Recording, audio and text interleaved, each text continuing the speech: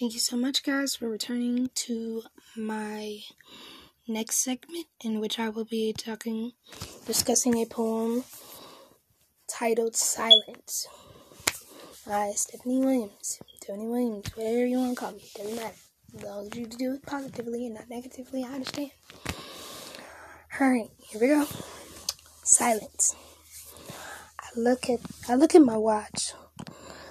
The clock had been 5:30 p.m. I was wondering why the rain stopped pouring. The crickets no longer chirping. The leaves on the branches remained still and stiff. I close my eyes as I hear kids laughing and playing while jumping rope in the rain. Hurricane silence and heard the flirtatious giggles and laughters of men and women conversating amongst themselves as I walked down the lonely streets of Avalon Boulevard, Maine.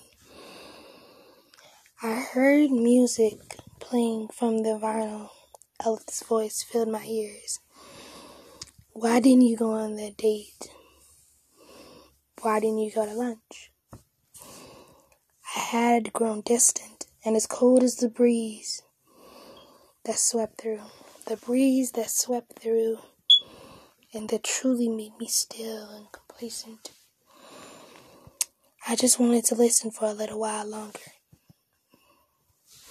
For within this, I am a man of many hearts, a man that loves the complete tapestry in one's mind.